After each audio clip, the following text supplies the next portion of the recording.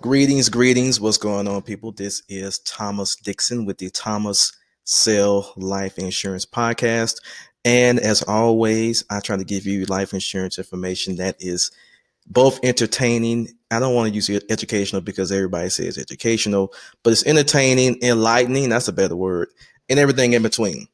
All right, this is going to be episode number 8. And you know what, guys? I don't really script out my podcast. I usually have some ideas, but you know, me being in the field day to day, that is what gives me my topics. Because one thing that I like to listen to people who are actually doing the profession or doing anything that they talk about. So I sell life insurance for a living. I do it every day. So I encounter many different things. And today I encountered something that I do not want to be, I don't want to be in that same position. I was going to an apartment complex and I passed by a person and I handed them one of my flyers. And during the course of a conversation, they was talking about another friend who is having some life insurance issues.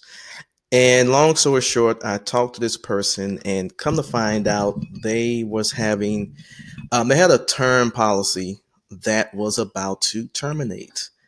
And this person was looking to get some insurance. Now, I didn't get the exact date. I don't know exactly when it's going to terminate, but from what they're telling me, it is very close.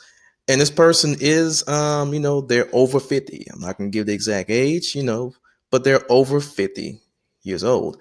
And if it's one thing you don't want to do is you don't want to be old and walking. The title of this podcast is going to be old person walking. I know that sounds kind of, I don't know, it sounds kind of weird, but that's really what happens.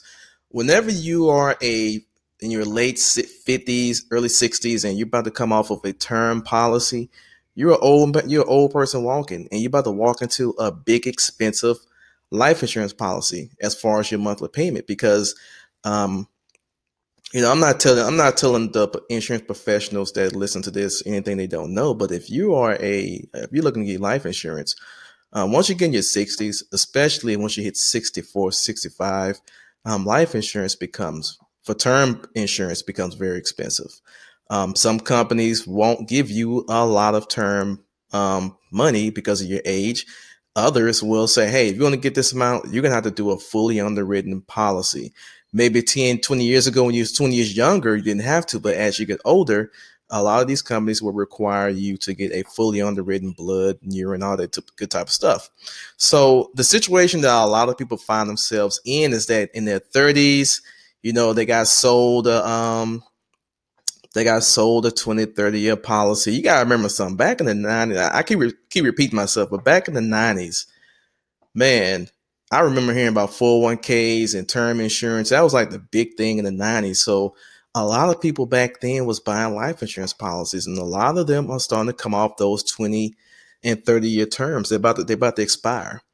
And now they're 30 years older, 20 years older. They was probably in their 30s when they got their policy. Now they're about to hit now they're in their late 50s, going into the 60s. And you don't want to come off of that term because what's going to happen is once you come off that term, now we have to charge you for the